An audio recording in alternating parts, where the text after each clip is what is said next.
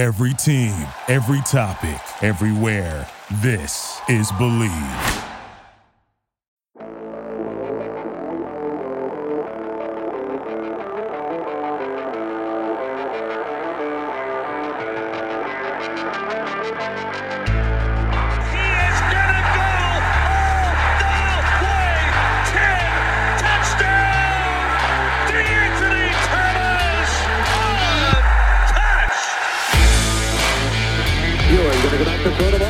Up, looks, throws toward the corner of the end zone, and it's intercepted! Intercepted! The knockdown the ball! Down to the 35, the 40, Kenny Wings is gonna score! Kenny Wings is gonna score! 20, touchdown! Touchdown! Kenny Wings on the interception! The most improbable finish to the football game!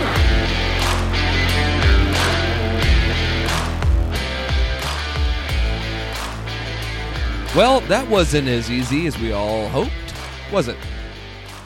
Welcome into the latest episode of the Believe in Oregon Ducks football podcast. I am your host, as always, Joel Gunderson, and today's episode is going to be a little bit different. I was actually under the weather yesterday, so not only is this episode a day late in going out, but will also be more of a question and answer, as we will not have a guest. However, Thursday's episode is that one will be all about the big upcoming Oregon-Ohio State matchup. We'll go full details into it. But I just want to give a few thoughts from myself on this past Saturday's game, season opener against Fresno State. First off, I was actually able to attend the game as a fan and not a media member, which was great. It was very important for me to be at Autzen for the first time since 2019 in the way I had always been there, and that meant sitting amongst the faithful, sweating and choking on the smoke, as it turned out. But I thought the crowd was actually really quite impressive, considering those factors. When you had in the masks, you had the heat, which by the end of the game was quite suffocating, it felt like. And then the smoke, which was a real issue heading into most of the first half, where the air quality in the air quality index almost made it to where the game was about ready to be canceled if it got any worse, but luckily it subsided after halftime, and it was able to, fans and players were able to have a much more enjoyable experience. But the crowd was vital, especially late in the game, and was directly responsible for at least 2 Fresno State false start penalties, the last of one, which literally helped win the game for Oregon. If you remember, after Brandon Dorlus' sack on the Bulldogs' final drive, made it 4th and 10. The crowd was at its loudest, and then they caused another false start, making it 4th and 15, and Fresno State got 14 yards on the next play, handing the ball back to Oregon, ran out the clock, escaped with the win. So the crowd was great. And look, Oregon didn't play well. Not one coach or player has said different since the game, and there are a lot of factors that go into that. And these are not excuses, they're just facts. This was Fresno State's second game to Oregon's first. That makes a huge difference, especially with such small amounts of hitting now that are allowed during fall camps by the NCAA, which is a good thing, safety first. But the reality is, when these guys get to games, they have not had much actual take-to-the-ground contact, and it takes a while to get used to being hit again. In Fresno State, they were able to get all of that out of the way when they opened the season against UConn last week. Obvious joke, I don't know how much UConn actually tackled them or hit them, but I digress. Still Fresno State's second game. They were ready. Oregon looked like it was their first game. The second thing, Fresno State is actually a very good team. They're a senior dominant team. They're very big up front on the defensive line.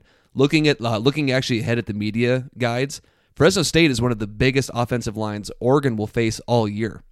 And they have a coach in Kalen DeBoer who will not be there for long, because this is a big-time coach who Fresno State was A, lucky to get, and B, will be leading a Power 5 program very soon. Now, from Oregon's side, upon second look, I rewatched the game. I thought the defense actually played better than it seemed in the moment. The second and third quarters were not great, but overall, I thought Oregon's defense actually came out looking pretty good. And the reality is that if Kayvon Thibodeaux had been able to play the whole game, He was injured in the first quarter with the ankle sprain. This wouldn't have been close. Because when he was in there, this looked like a dominant defense. We saw in those few series that he was able to play just how good he will be. I mean, we all assume that he would take the next step. If you're going to be a top 5 pick, likely the number 1 pick in the NFL draft, you expect the next leap to come. He has made it. And when he went out with that ankle sprain, which, by the way, it will not keep him out against Ohio State, even though Oregon's coaching staff, Mario in particular, they won't say it this week. They're going to keep it under wraps, but he's going to play. There's nothing that will keep him out of this game. When he went out, Oregon's lack of pass rush was the talking point, but I disagree a little bit because Brandon Dorlus, as I mentioned earlier, he ended up being the highest graded interior defensive lineman in the country. And while they couldn't really bring Jake Haener down for a sack, Fresno State's quarterback, he was constantly being flushed from the pocket. So Oregon was getting penetration. They just weren't bringing him down. They weren't finishing the job, but they were close, and they were making him scramble, and he took some big hits during the game. Those things will be ironed out, though.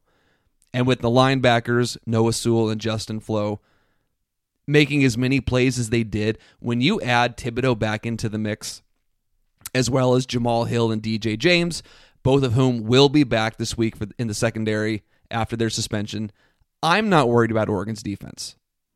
Justin Flo had 14 tackles in his first ever game, and he's just going to get better.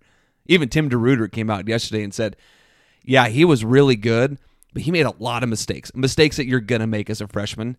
But his overall talent and his athletic ability is just so different than what Oregon's had that you put up with those mistakes early on because he's going to keep getting better. And if I'm being honest, it wasn't good, but I'm not worried about the offense too much. Anthony Brown did not play his best, and that's okay. This was his first start in, I believe it was over 700 days when you factor in his injuries and his transfer. The offensive line did not play well for the first 3 quarters, really. But they got better as the game went on. They wore Fresno State down. As I mentioned, Fresno State has a big defensive line. But they are sort of who we thought they would be. They're big.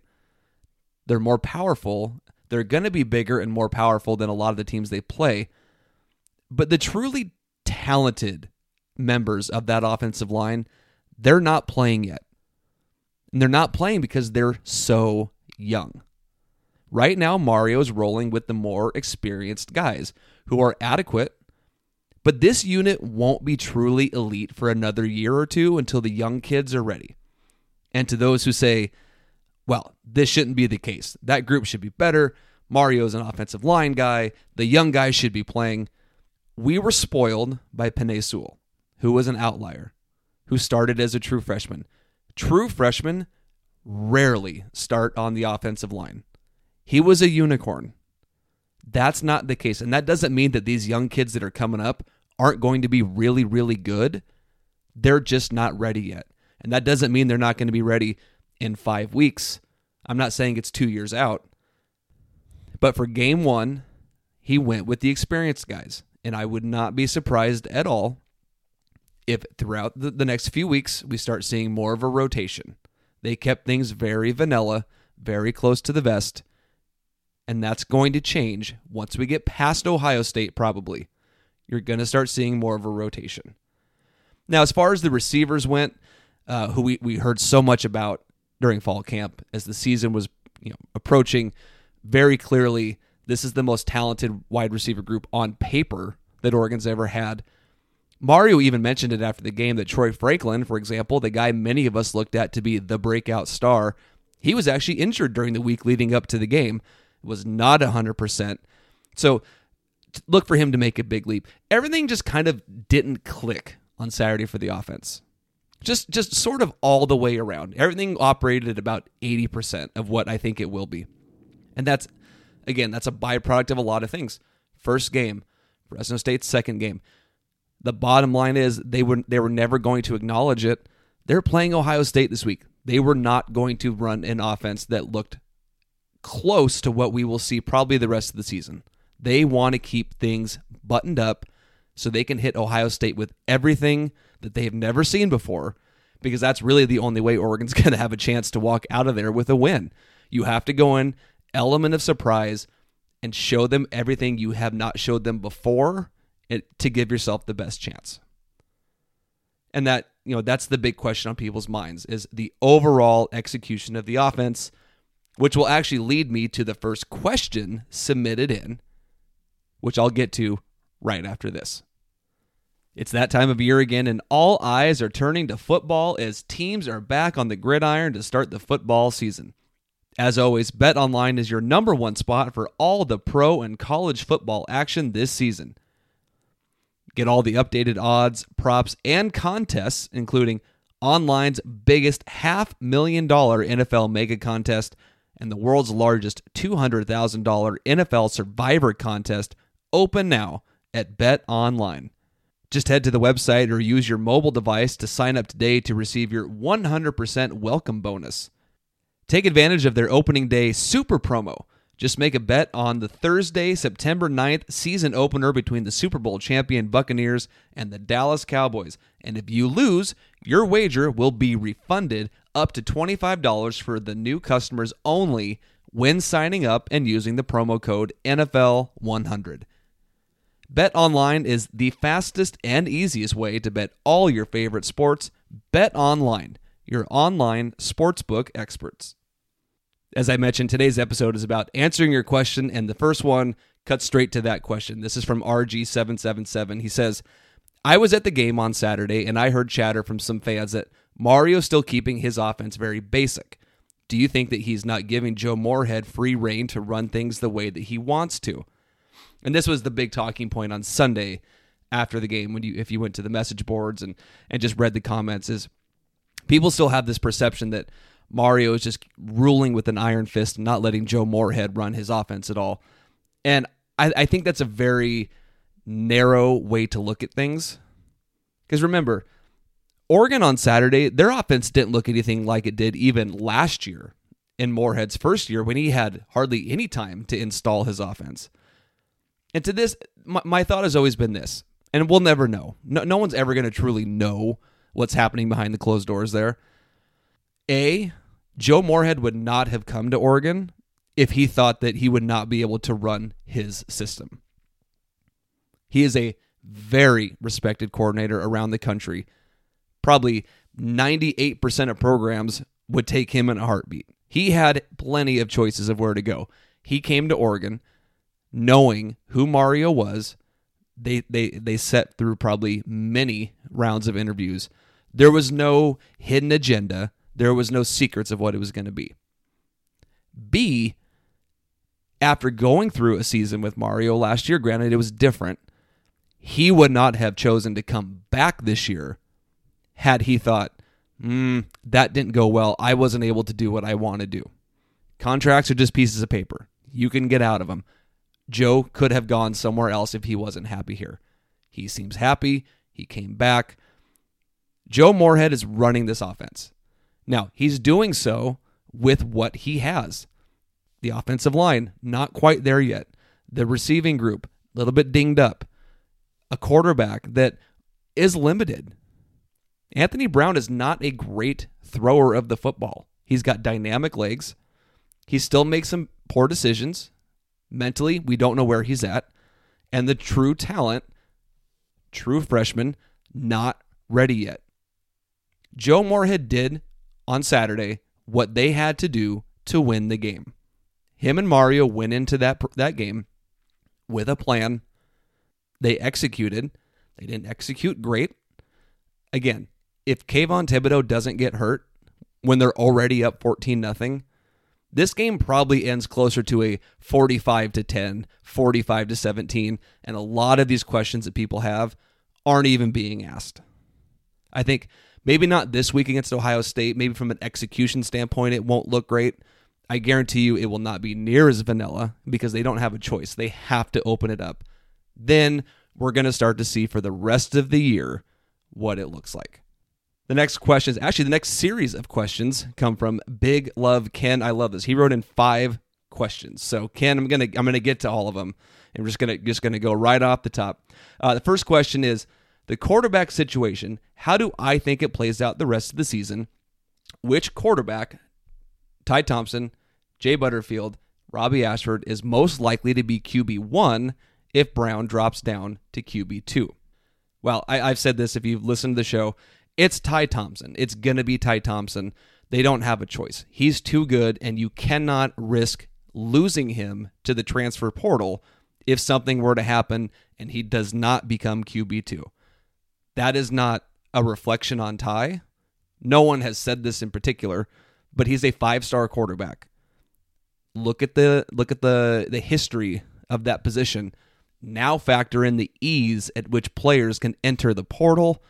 You do not take any risks.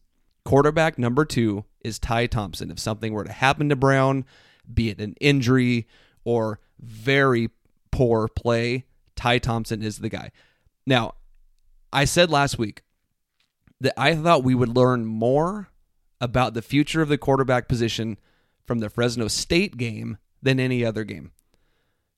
It was not a great start for Anthony Brown in the starting quarterback position at Oregon, but I think he ended up grading out and probably playing better than what us average fans are seeing. I don't think he did anything to necessarily lose his job. I don't think he did anything to solidify it. I think we're probably actually in the same boat.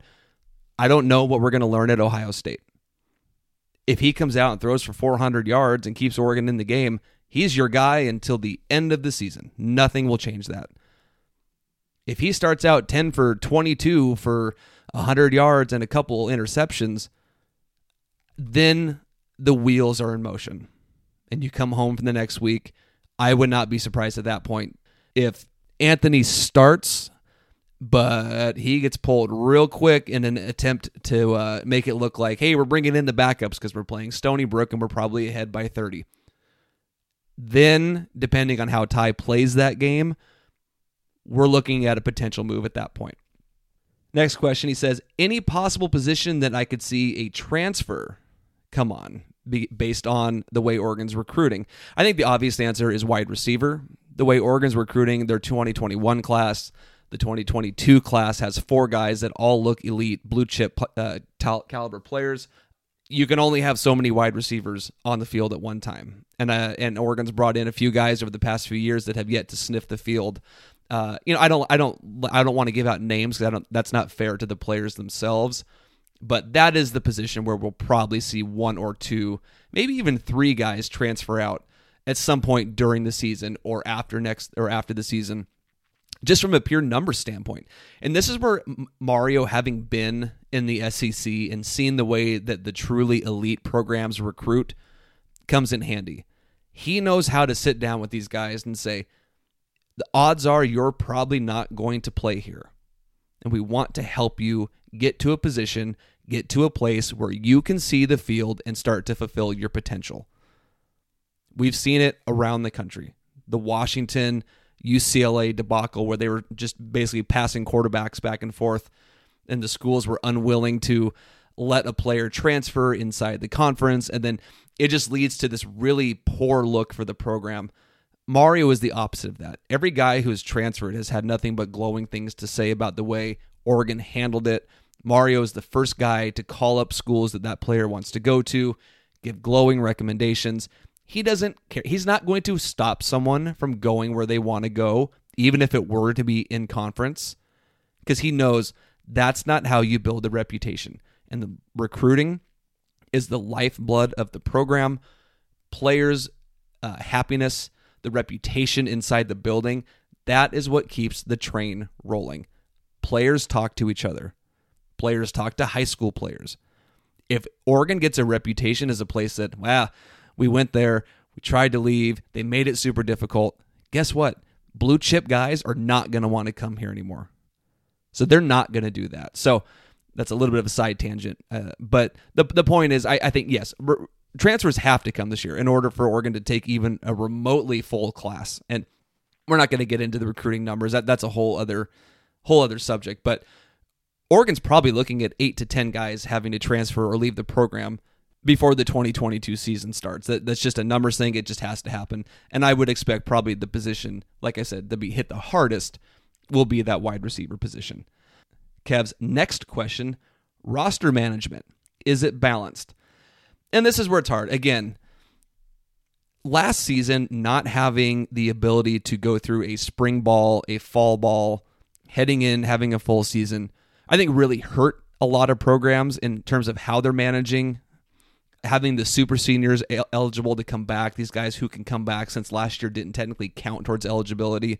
I think that's hurting a lot of programs.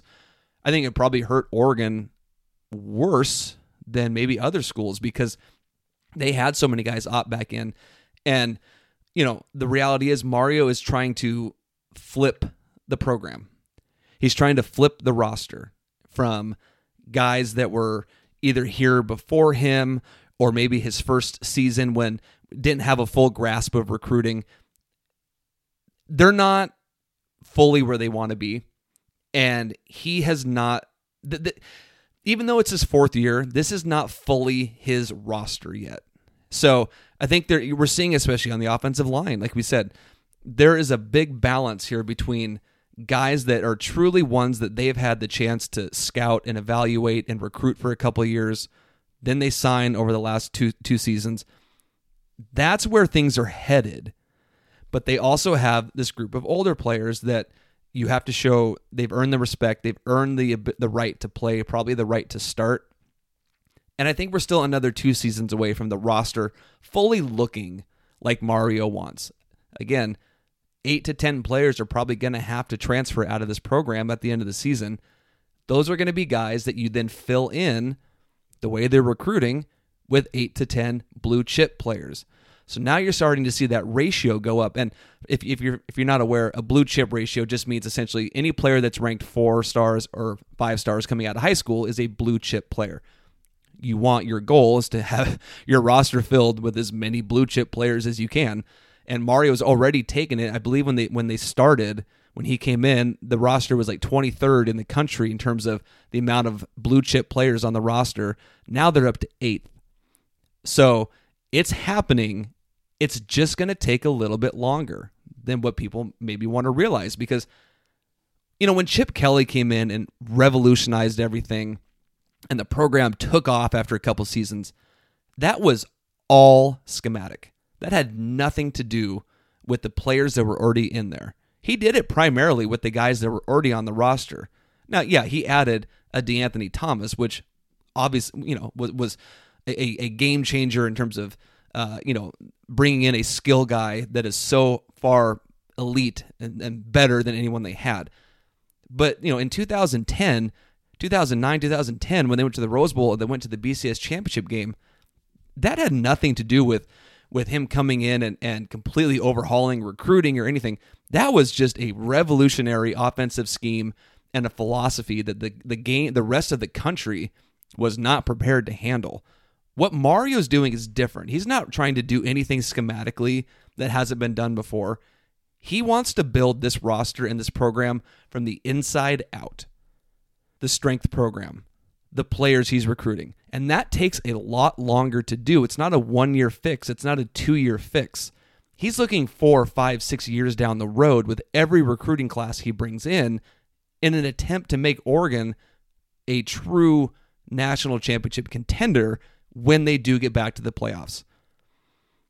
When Oregon played in the playoffs in 2014, yeah, they beat Florida State. That Florida State team was a mess, and it took 5 turnovers in the second half for things to get out of hand. When they played Ohio State, you really saw, okay, Oregon's not there. They don't have the roster build up to hang with an Ohio State. They didn't have the bodies. They didn't have the size. Mario wants the size. He wants the power. Then, when you have that, and you're able to put out 22 guys on the field on offense and defense that look like a Big Ten school, that look like an SEC school, then you're fully ready to play, and you're ready to go to battle with those big-time programs. That's why Oregon's not ready yet to walk into Ohio State and go punch for punch. They're going to have to be a little bit exotic this year. But next year, when they go down south to play Georgia, they're going to be a little bit more prepared. And then the year after that, they're going to be even more prepared. So is the roster balanced? Not yet, but it's not from mismanagement. It's from trying to do things the right way, the long way, the slow way. And it's not fun for fans when it doesn't work, but overall, that's how it needs to be. We're going to have more questions from Kev here in just a second. We're going to take one more quick break. We'll be right back. Hey, exciting news. Our pod is partnering with PlayActionPools.com this season to bring some interactive fun to the sport we love most.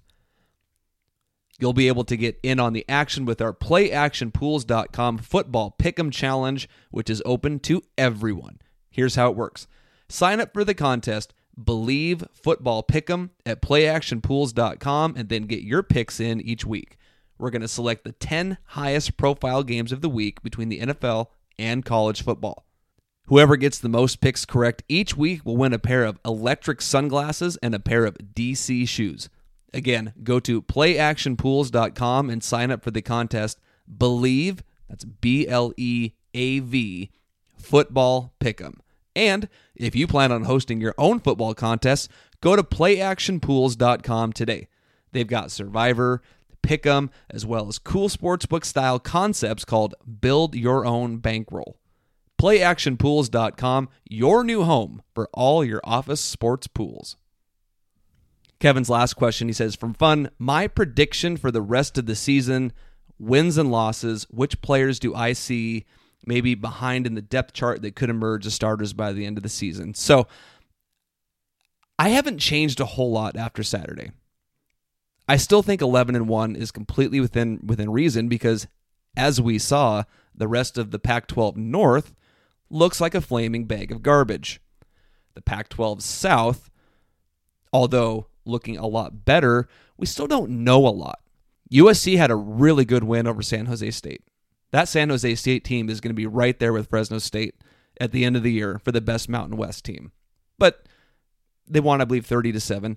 Didn't learn a whole lot about them. Obviously, UCLA is the talk of the conference coming out. I have said for a long time that to me is the toughest game Oregon's going to play on the schedule. If I'm picking right now, I don't think Oregon walks into UCLA and gets a win. The way both teams looked on Saturday, things are going to look different. UCLA might look worse. Oregon might look better. Right now, I would still say 10-2 should be the floor for this team, but this also maybe the ceiling, if that makes sense. Maybe a little Michael Jordan, the ceiling is the floor, or the ceiling is the roof, or whatever he said. 9-3 could certainly happen. 11-1 could happen. We don't know a whole lot. So if I had to sit here right now, I still say 10-2. I think they lose to Ohio State. I think they lose to UCLA.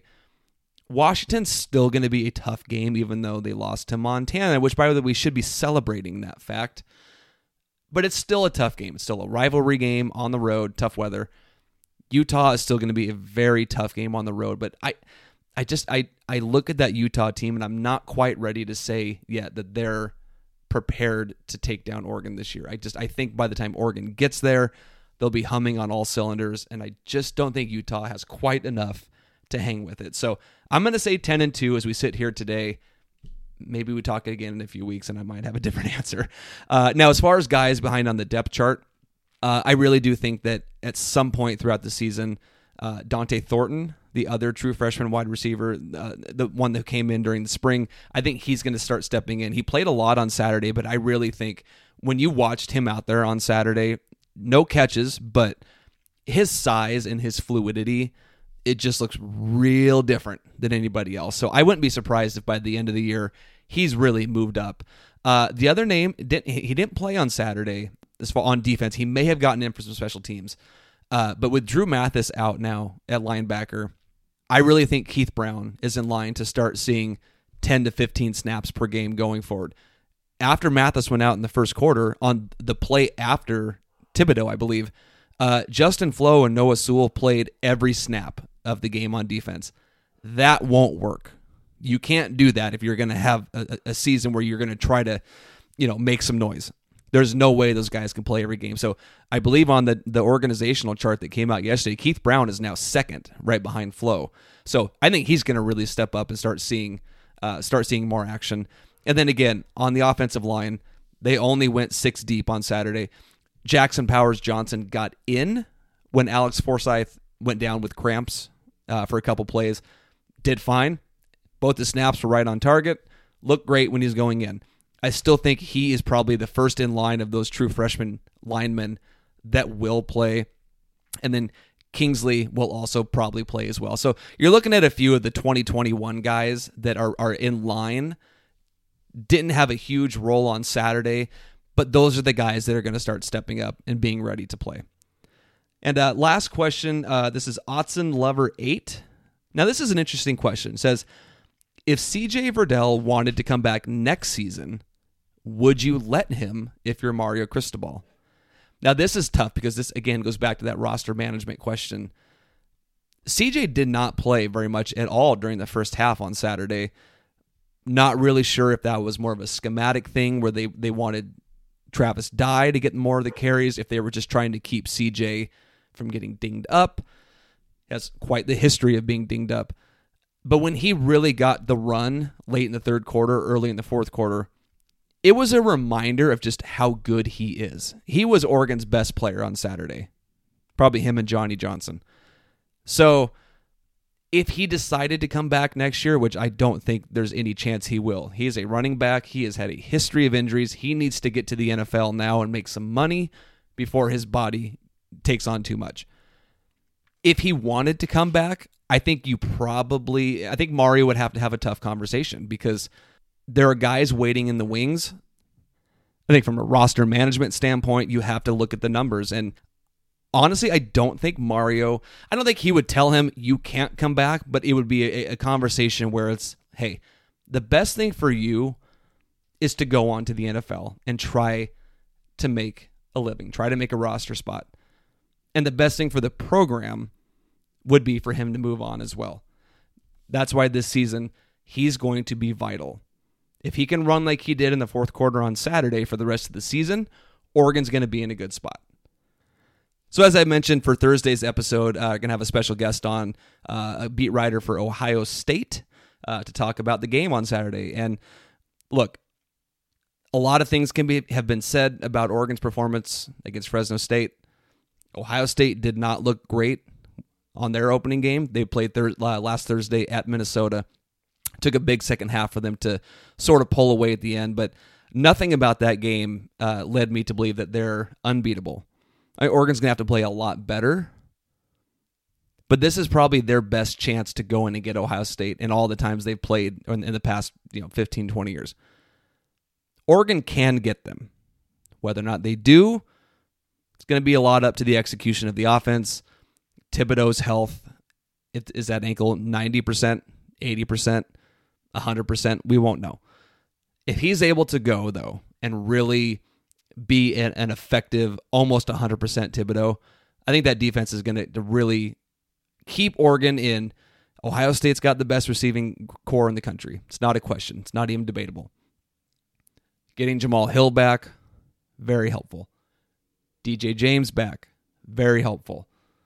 And then if Oregon's offense can even operate 30% better than they did this past Saturday, they're going to be right there.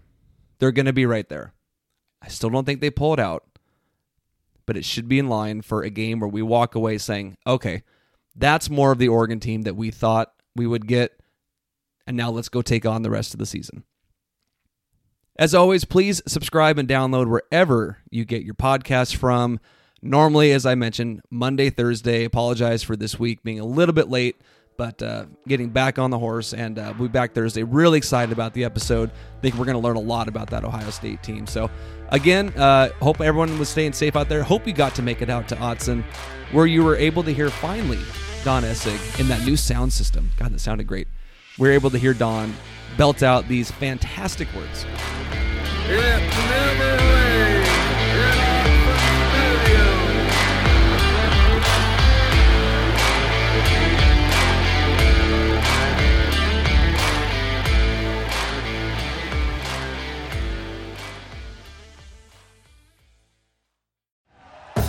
Thank you for listening to Believe. You can show support to your host by subscribing to the show and giving us a 5-star rating on your preferred platform. Check us out at Believe.com and search for BLEAV on YouTube.